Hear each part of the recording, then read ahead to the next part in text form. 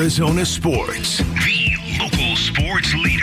Yeah, can I have a number 3 with cheese and a large coffee? Wolfing down your lunch. Serving up today's top sports stories with Wolf and Luke. Man, does it smell good. Presented by Stadium Swim at Circa Resort and Casino, Las Vegas's ultimate sports fan destination.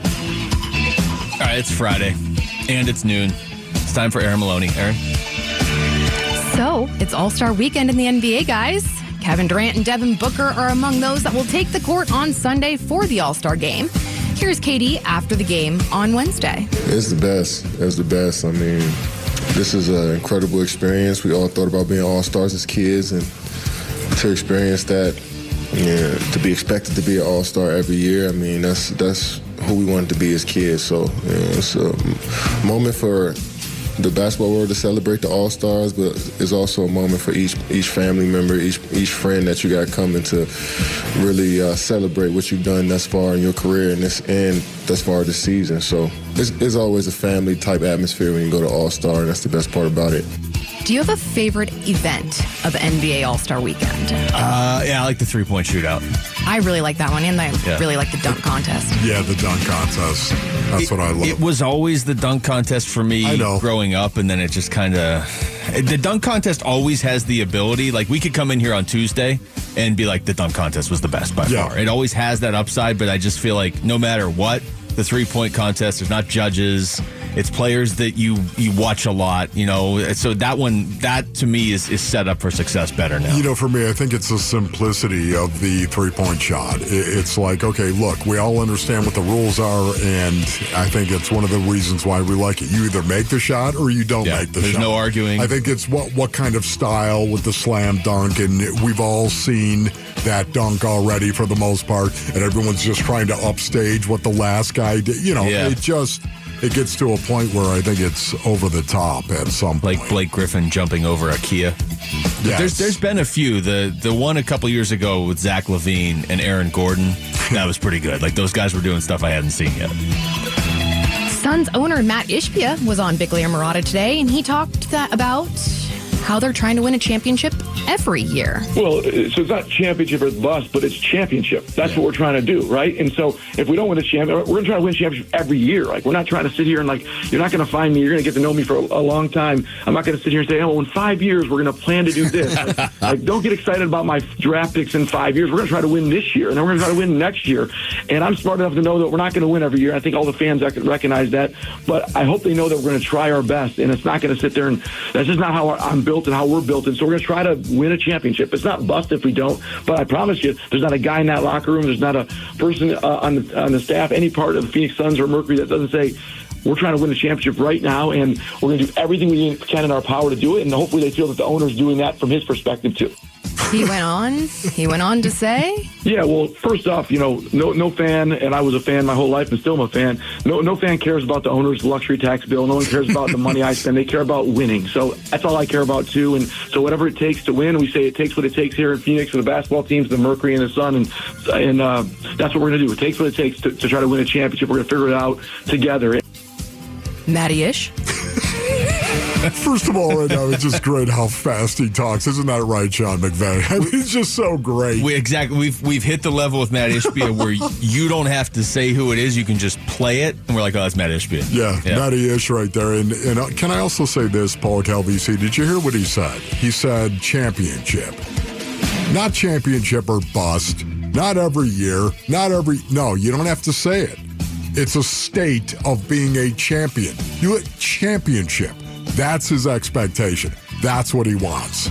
Championship. It's being in a state. I just can't believe he referenced draft picks. Don't have to qualify. I can't remember. I can't imagine the Suns making a draft pick anytime soon. You have to remember that Paulie and Matty-ish are, tight because Paulie planets, That's right. So may not be a good person to really fight that with. But, Yes. Can you imagine if they really named the G League team the Poly Planets? Yeah. No, what's the leader? The Phoenix Planets.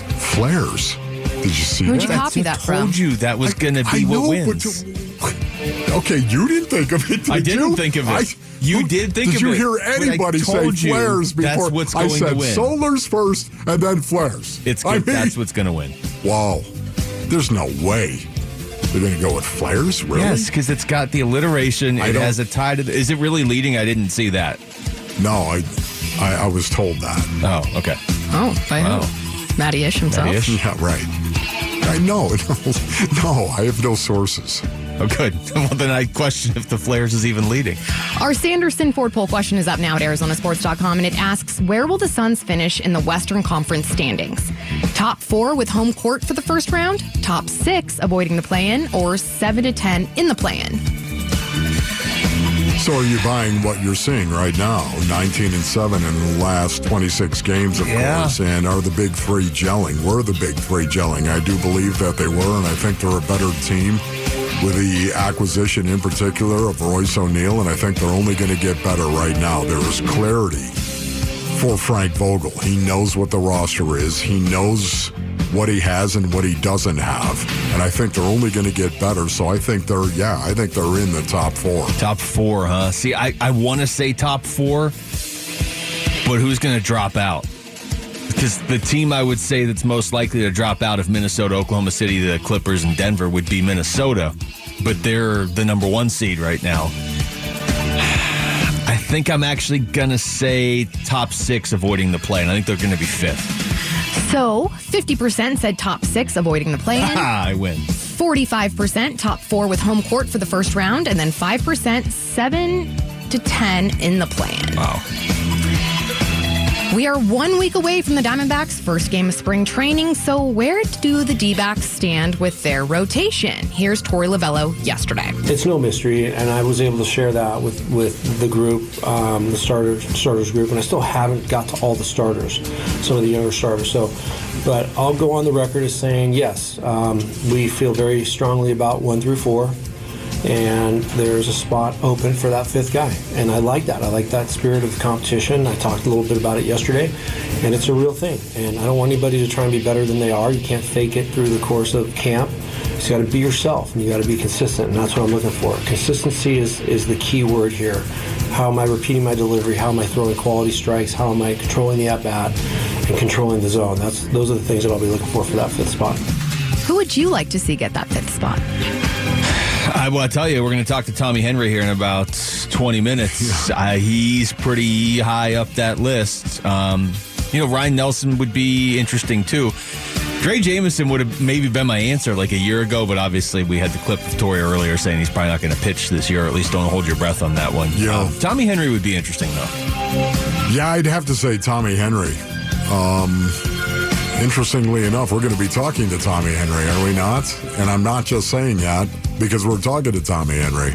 But this is a guy that I thought had some good moments last year, and a guy that I know I'd love to see continue to pitch well, especially from the left-handed side. I just know that they are also excited about him internally. And then really quickly, guys, Rob Manfred says he will retire as MLB commissioner in 2029 after 14 years. Well, that's is that the earliest anybody's ever announced their retirement from anything? I was just going to say, did anyone else find that odd? Honestly. Hey, Rob, how's it going? By the way, I'm retiring in 2029. Yeah. Well, I think it went more like this. By the way, I'm retiring. Oh, wow, okay, well, do you want like a party? Well, in 5 years. Yeah. Oh, okay, well, does he want like a 5-year going away celebration? That was so weird. I don't know how to process that. I really don't. 5 years from now. Hey, what if you get fired before that happens? You know what? What if you get forced out? True. Rob? I know there's a lot of baseball fans that he's not necessarily their favorite after he called the World Series trophy like a piece of aluminum foil or whatever he said.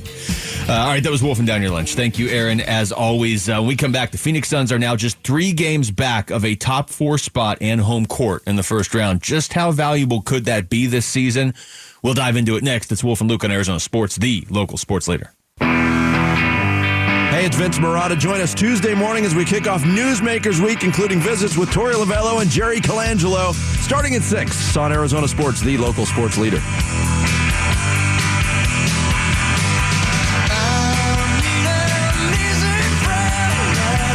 All right, we're at the All-Star break in the NBA. officially. There were still some games last night, but now we are officially at the All-Star break, Wolf, and the Suns sit tied for 5th with New Orleans, a game up on Dallas, a game and a half up on Sacramento. So obviously nothing is really settled yet with 27 games to go, but you know they've quietly moved within 3 games of a top 4 spot, which didn't really seem all that likely, I don't know, a few weeks ago. And yet now they're just 3. They're 4 back of the Clippers for 3rd, 4.5 back of Oklahoma City for 2nd, 6 back of Minnesota for 1st. Now, the 27 games that's not insignificant. Was about a third of the season, but it's not like a ton of time to make up 6 games on, say, Minnesota or whatever. But if they could get in the top 4, how important would that be to you? No, I think it's important to me. It is. It's not all important. Does that make sense? That's fair. It's important. There's no doubt about it. You want to have home court advantage for at least one series, of course. You'd like to have that. And at the same time, I think it's pretty clear based on the player rotations, of course, that NBA teams use and the fact that they'll give players rest, the load management that is out there during the regular season. They're not scraping and scrapping and giving everything they have so they can actually get in the top 2 or 3 or even 4 for that matter. I think the Lakers and the success the Lakers have had, I think in the postseason, of course, a couple of years ago, you think of that. I think, teams know, hey, listen, we're going to have to beat somebody on their floor. So what? Go play the game. They're not terrified by that prospect. You see Milwaukee last night losing to Memphis. Memphis is not the same team, obviously, without Ja, and they've had their injuries. But Milwaukee lost that game. Doc Rivers, I don't know if you heard this or not, Wolf, but he was not real pleased with his team's effort after the game. We come back on our set, 2 guys forget what we're running. Then we miss a shot, and then nobody gets back. That's how we start out the third quarter. That tells you all you need to know about where our heads were. We had some guys here, and we had some guys in Cabo. Whoa. You don't want to be in Cabo when you're supposed to be in Memphis. Yeah, Doc Rivers, he's 4-10, I believe, correct? I think he's 4-10. Yeah, right now it's not going so well for Doc Rivers, and you can hear it. He's starting to get a little put out, I think is a nice way of putting it right there. At some point in time, he's going to explode if he hasn't already exploded on them. Yeah, that's one of those teams that is just overloaded with talent, basically. And they're still 35-21. Like, they're still standings-wise in a fine spot in the Eastern Conference. But they didn't bring in Doc Rivers to finish 4th in the East and bow out in the first round, obviously. I mean, they switched coaches when they were number 2 in the Eastern Conference, I believe, mid-season. So you don't typically see that very often. But, back to the point with the Suns and where they are now, you have to look at it the other way too. I mean, we're 3 games out of the number 4 seed. That's solid. But you're also 3.5 games out of the number 9 seed, and so there really is no buffer zone in the Western Conference the way there is, in the East. If you are Boston, Cleveland, or Milwaukee, I mean, they have lost a lot lately, right? So if you're Boston or Cleveland, you're pretty well locked into the top 2 spots. If you're Milwaukee, you're probably going to have home court. There's like Atlanta's the 10 seed. They're 19 games back. In the Western Conference, the 10 seed is Golden State. So already you're on alert, right? Because it's Golden State. And they're only 11 games back in Minnesota for 1st in the conference. Yeah. You had 10 teams separated by 11 games. Right now, I'm not, listen, I'm sure Frank Vogel wants to win games, okay? Hear me loud on that and what I'm about to say here. But I'm sure he wants to win games. Yet at the same time, I think the most important thing for the Phoenix Suns is they start playing and continue to play up to their capability, period. I think it's how the Suns win games and how they go about their business that I think Frank Vogel is probably more focused on because he already knows he's got all the talent in the world.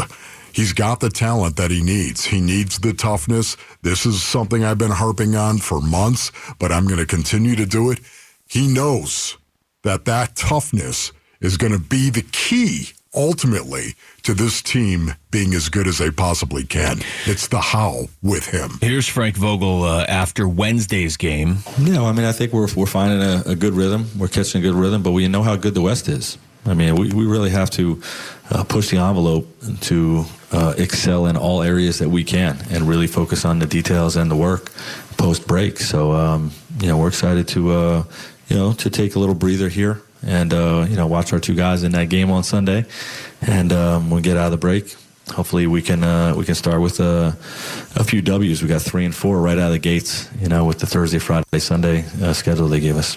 Did you hear him right there? Focus on the process, the details, right? I mean, these are the things that we've got to do right now. That's what he's worried about, focusing on the process. And you know what, honestly, it's the right approach, Basinonians. It is. It's the right thing to do. You have to focus on the process, not only as a head coach, but also as a player. And if you get myopic about that, if you focus on the process, everything else will take care of itself. Frank Vogel, too. I mean, when this all started a month and a half, 2 months ago, when they started winning games, I mean, there was a lot of heat on Frank Vogel, not from the organization. They didn't bring in Frank Vogel to pull the plug on him a month and a half into the season with a bunch of new players. But there were a lot of fans that were like, dude, why is this guy here? Like, what are we doing? They don't hear that as much now because of the fact that they're improving. It's not the record. Nobody looks at the record and they're like, well, 33 and 22. Every team that's 11 games above 500 wins the title, right? They're guaranteed. But now I think we've gotten to a point, Wolf, where if you told me they were playing any team, I'm just kind of looking up and down the standings in the Western Conference. There's not any team you could throw at me and say, hey, the Suns are going to play this team in a best-of-7 series where I'd be like, well, they're in trouble. Yeah. Denver is the one, obviously. Denver is the one team where it's like, okay, I'll give it to Denver until I see otherwise. Denver just won the title, and they have Jokic. But anybody else, it's like, hey, the Suns are playing Minnesota in the first round. I'm going to lean Suns. You tell me it's Suns-Pelicans, that's going to be a nasty series. Yeah. But I feel pretty confident the Suns at least have a chance against all these teams, and I'd probably pick them in most series. Maybe the Clippers won. It just comes down to the Clippers' health and the Suns' health, for that matter. Once again, I would disagree with you, and it's okay because anybody who feels like you do is not wrong by any stretch of the imagination. But for me right now, I think the team needs to continue to evolve and develop, especially on the defensive end of the floor. I'm just going to constantly say that. It's what I believe. I think they need to get more physical, and they are. They're in the process of doing that. The defensive end of the floor, more physical. Their consistency and intensity has got to get better. And I think it will. This is Amari Stoudemire. When we had him on a couple weeks ago, we asked him about this year's Suns team and if they're on their way and how realistic it is that they might be able to actually pull this off. He talked about the fine line they're walking while they build chemistry, but also you don't have 3 years to make this work. Yeah, I think there's a there's that's a thin line to skate on, right? Because you have to want to be great right away. You want to win right away. And so you don't want to wait too long. And being patient is something that's obviously a term that's been thrown around a lot, but there is a sense of patience, but then there's also a sense of urgency. So within that strategy, you have to find a way to eliminate the space in between by practicing hard, by studying film together, by working, with the other players and build chemistry. I must have asked that question because you remember every time you asked a question, He was making lunch. But when I asked the question, he's like, oh, yeah, okay. And then you would ask a question, he'd be like, here's some rice and some chicken. He was so right. What was he doing? He was doing something. He told us. Was so loud. He told us he had just worked out and he was making lunch. He was making lunch right there. But, he only did it when I asked him a question. Which I approve of. Did you notice the patience versus urgency right there? See? See? Stat knows exactly what he's talking about. Have you subscribed to the Wolf and Luke Show podcast? Subscribe right now on your iPhone or Android. You will never miss any of the show. It's the Wolf and Luke Show podcast brought to you this week by your Valley Chevy dealers. When we come back, Spring training is here. So who is going to be the Diamondbacks' fifth starter? We're going to talk to D-backs pitcher Tommy Henry next. I don't know that we can ask him who's going to be the fifth starter because I don't think it's been determined yet. But he's one of the candidates. It's Wolf and Luke on Arizona Sports, the local sports leader.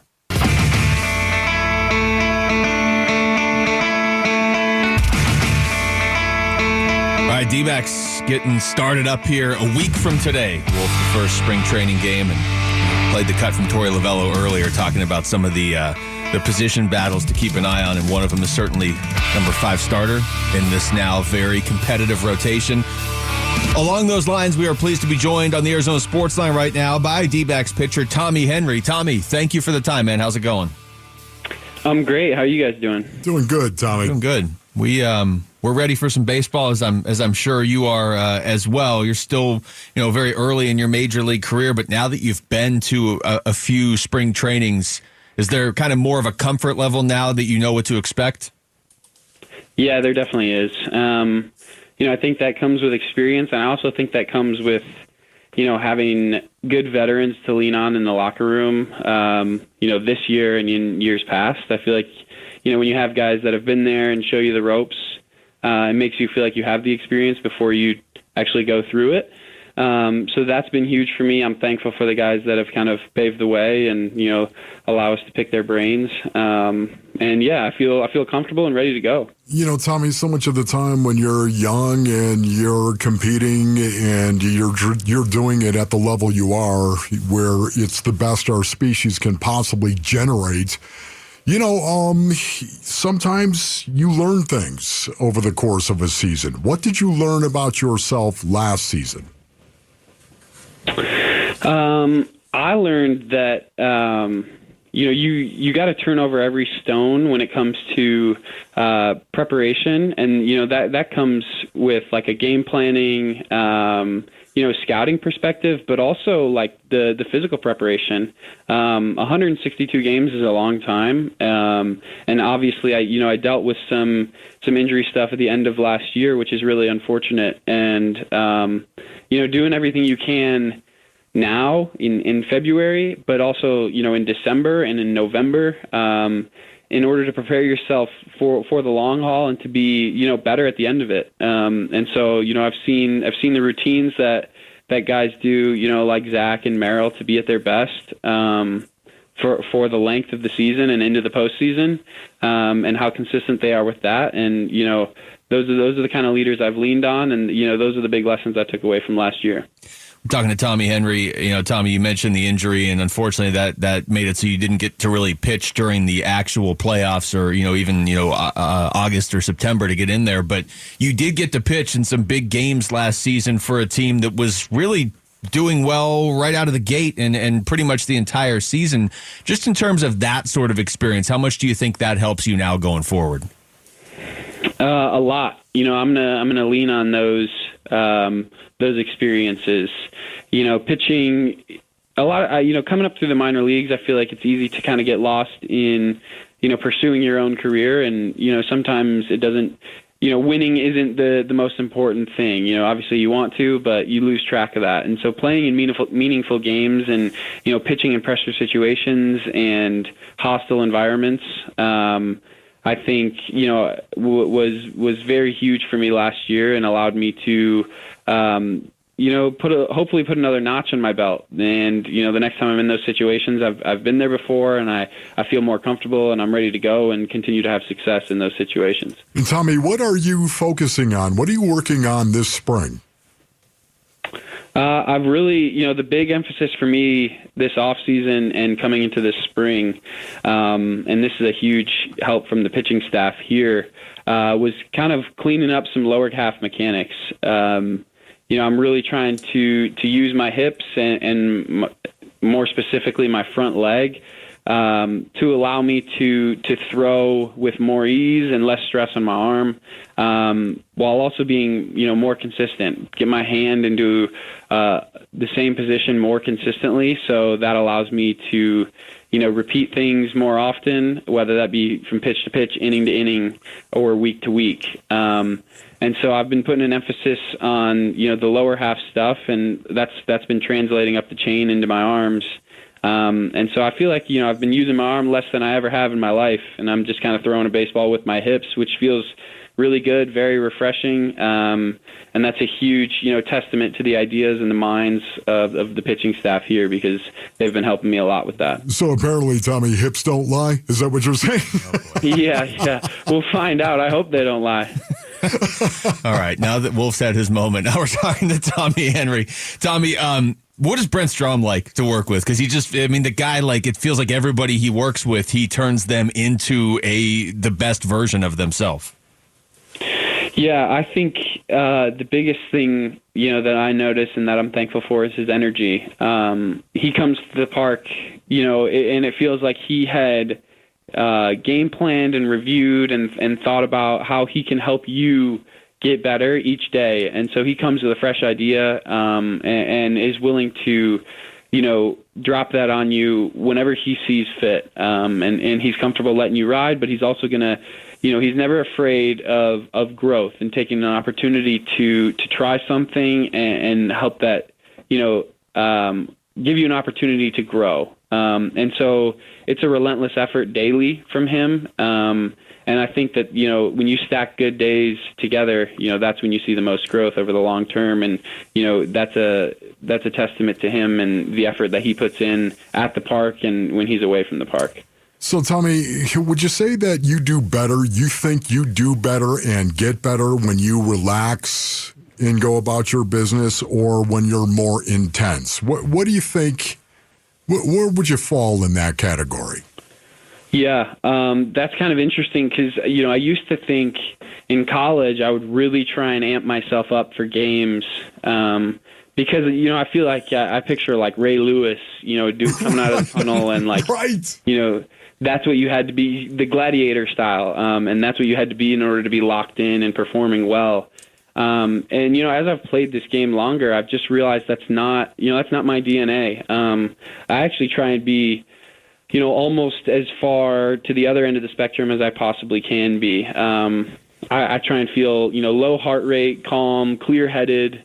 And to me, that allows me to just stay more present when I'm out there on the mound. And, I feel like it gives me a better chance at stopping momentum, or, not allowing things to snowball. If I'm amped up, I've noticed that, I'm more emotional, I'm more reactive, and then, things are more likely to snowball. So when I'm chill, and my goal is to be chill out there, is, I feel like I think more logically. I remove the emotion of it, and, it gives me a better chance at putting up more zeros. So tell me, have you played any other sports when you were in high school? Did you play any other sports?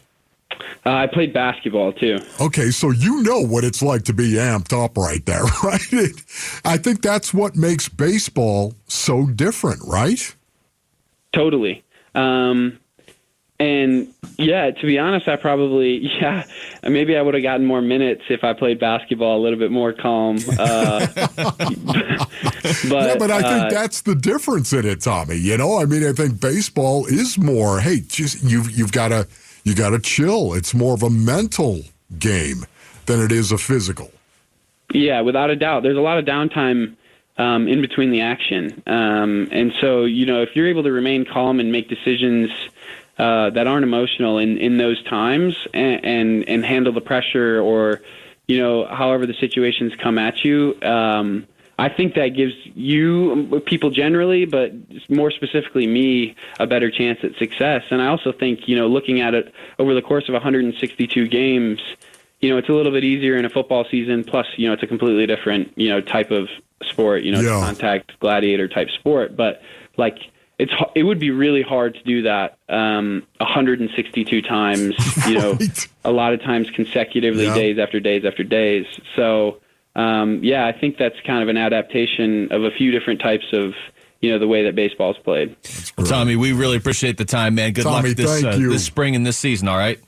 Yeah, thanks, guys. Appreciate it. That's Tommy Henry joining us right there on the Arizona Sports Line. And, yeah, absolutely in the mix. There's going to be some competition this spring, really all season long for that number 5 starter spot on this team. We come back over to football. What does NFL draft history tell us about taking a wide receiver early in the draft? We'll get into it next. It's Wolf and Luke on Arizona Sports, the local sports leader. Hey, everybody, it's Bernsey. The Arizona Cardinals have a lot of positions they need to address this offseason. Which ones should they address in free agency as opposed to the draft? The Burns and Gambo Show. Hear us from 2 to 6 on Arizona Sports. All right, welcome back to the show to all the listeners and Aaron and myself. And, and Wolf's back now, too. Look at this. Never to worry. Mentioned this earlier in the show. Aaron put together a list of the top receiver taken in every draft since 2003. Yeah, right over there? Pretty incredible. Yeah. Okay. Well, you look very, focused. And Friday before 3-day weekend. I was walking around out there because I was stiff as a board. This is what happens when you get 61 and savage. So we're going to focus on some of these guys that were taken especially early. Look, no offense to Donnie Avery in 2008, but if you were taken 33rd overall, you probably weren't considered a generational talent going into the draft, and that's where we're going to kind of shift the focus here is what were these guys, how hyped up were they going into the draft, let's say in comparison to a Marvin Harrison Jr. like he is this year. He's being talked about as a generational talent. Earlier we talked about how many of these guys kind of turned into generational talents when they got to the NFL, but as far as what they were going in, Aaron just pulled out all the ones that were top 10 picks, okay? That's kind of more fair. Yeah. So I'm going to run through some of these names, Wolf, and if you feel like, that guy was definitely, he was being talked about, you got to get this guy, maybe you trade up, you got to take him early, then let me know, and I'll work backwards from 2022 was Drake London. He was 8th overall. Yeah, I don't think he was a generational talent. I don't think he was either. Okay, very talented, no doubt about it, and productive, I would say, but not a generational guy, in my opinion. That was the year, too, where there was 6, and it might have ultimately even been 8 receivers taken in the first round. And Drake London, I would say, was probably the consensus to be the first one off the board, but it wasn't unanimous. Yes. There was a lot of other receivers in that draft. 2021 is an interesting one. Number 5 overall was Jamar Chase. And he seems like he's on his way to having a generational career. When he got drafted, there was a lot of hype around him because of the connection with Joe Burrow. Yeah, there definitely was that, and the fact he ran a 4.38. That helps. At the Combine as well. And Jamar Chase is a bigger, I don't want to say he's certainly not Marvin Harrison Jr., but a bigger wide receiver. And running at 4.38 was an excellent time for him right there. And that's why the comparison to Anquan Bolden was a little off right there. Quan was more of I'm going to run you over, I'm going to truck you than run around you guy for the most part. But yeah, Jamar Chase, I would say he was a guy that you would look at and say, there's a generational guy. Okay. Right? So would you say that? Yeah. I'm a little clouded with him because I've seen what he can do in the NFL. You know what I mean? It's been so good. I'm just trying to remember if when he got drafted, the hype was as high for him as it is for Marvin Harrison Jr. That's a great question. And I honestly feel like it's higher for Marvin Harrison Jr. I agree with that. Not by a lot, but, by a little bit. Some of the other ones that went in the top 10, about 2017, Corey Davis was the 5th overall pick. Wow. I don't remember there being a lot of Corey Davis hype. No, I don't, once again, and there hasn't been since. Man, no, that's true. That isn't, I'm looking that up during the break because I just have to know now who else was drafted in 2017 as far as receivers. 2015, Amari Cooper went number 4 overall, which, we're figuring Marvin Harrison Jr. goes 4th at the lowest, right? Yes. And he may, hopefully not, but he might even go 3rd or 2nd. Yet I expect Marvin Harrison Jr. to be even more productive than Amari Cooper. And Amari Cooper's been pretty productive, but I don't think there was the generational tag that was put on Amari Cooper when he was taken number 4 overall. No, I'm with you. In fact, here's the draft capsule for Amari Cooper at the time. Amari Cooper, wide receiver, Alabama. Cooper displayed 4.4 speed at the NFL Combine to solidify his position as ESPN's #1 ranked wide receiver in the 2015 draft. ESPN scouts describe him as a cross between Roddy White and Jordy Nelson. Last year, Cooper exploded in Lane Kiffin's Alabama offense, amassing 124 catches for over 1,700 yards and 16 touchdowns. More impressively, he had a huge game against Florida corner Vernon Hargreaves, who many consider to be the best corner in college football.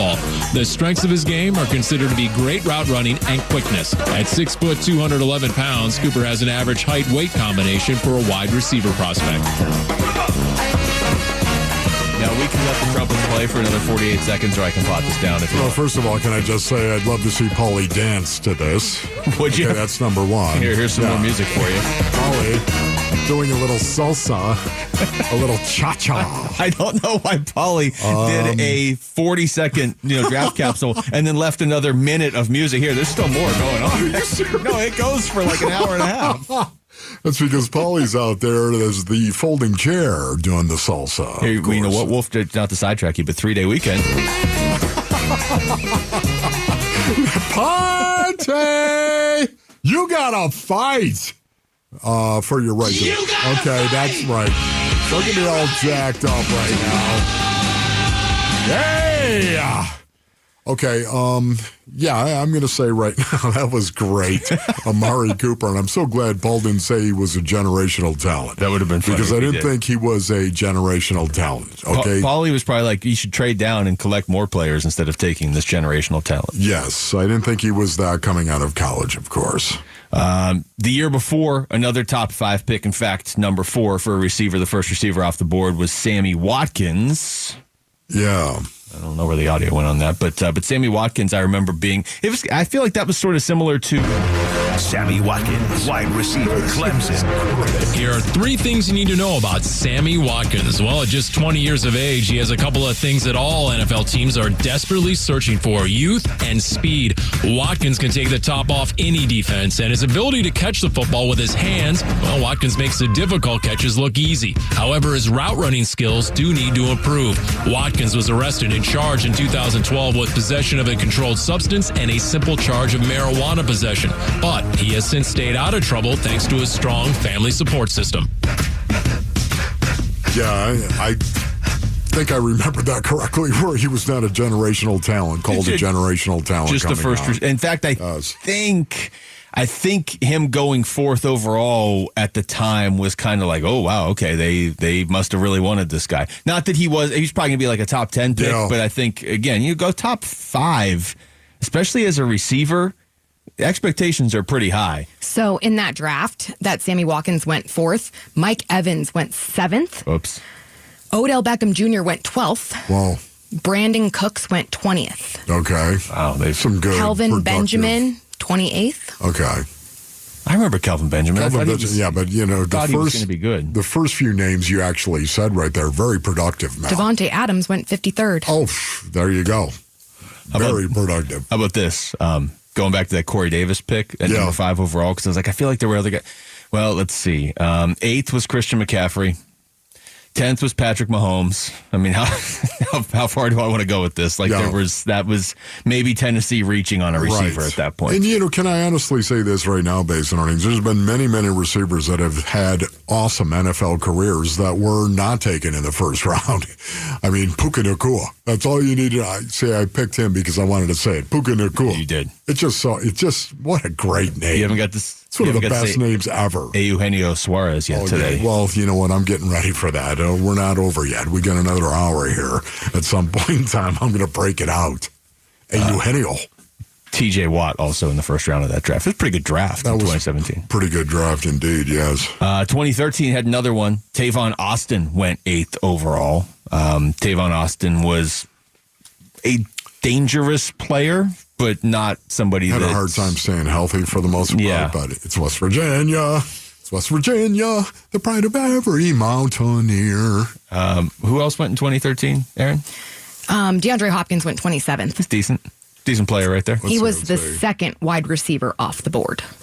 Okay, the second wide receiver. Isn't that weird? Yeah. How many wide receivers do you think are going to be drafted in this draft in the first round? Because thinking about offensive line, man, I think offensive line is going to be the most drafted position in the first round. I like big. Well, no, it's not because I like it. It's because the league likes it. There's a lot of talent that is out there, and I think a lot of people, once again, are coming to the realization that it's still on the line of scrimmage on both sides of the ball when you talk about the blood sport. I was trying to look while you were talking to see a lot of times like FanDuel or somebody will have over under 3.5 wide receivers taken in the first round. They don't have that stuff up yet, but I bet that's the number they put out, 3.5, because you figure Neighbors, Odunze. I would say I'd take the over on that. I would too. So maybe they'll do 4.5. There's I think 6 or 7 receivers could be taken in the first round. Really? Even this year? Okay. Well, then, yeah, maybe that over-under will be a little bit higher. All right. Thanks to Aaron for putting that all together, too, because that does kind of like give you some context as far as, Marvin Harrison Jr. is not the only receiver in draft history that people have been talking up. All right, when we come back, the Diamondbacks bullpen was maybe their biggest strength by the time the playoffs wrapped up last year. Is it going to be that way again this year? We're going to talk to one of the guys who was instrumental in that. Ryan Thompson will join us next. It's Wolf and Luke on Arizona Sports, the local sports leader.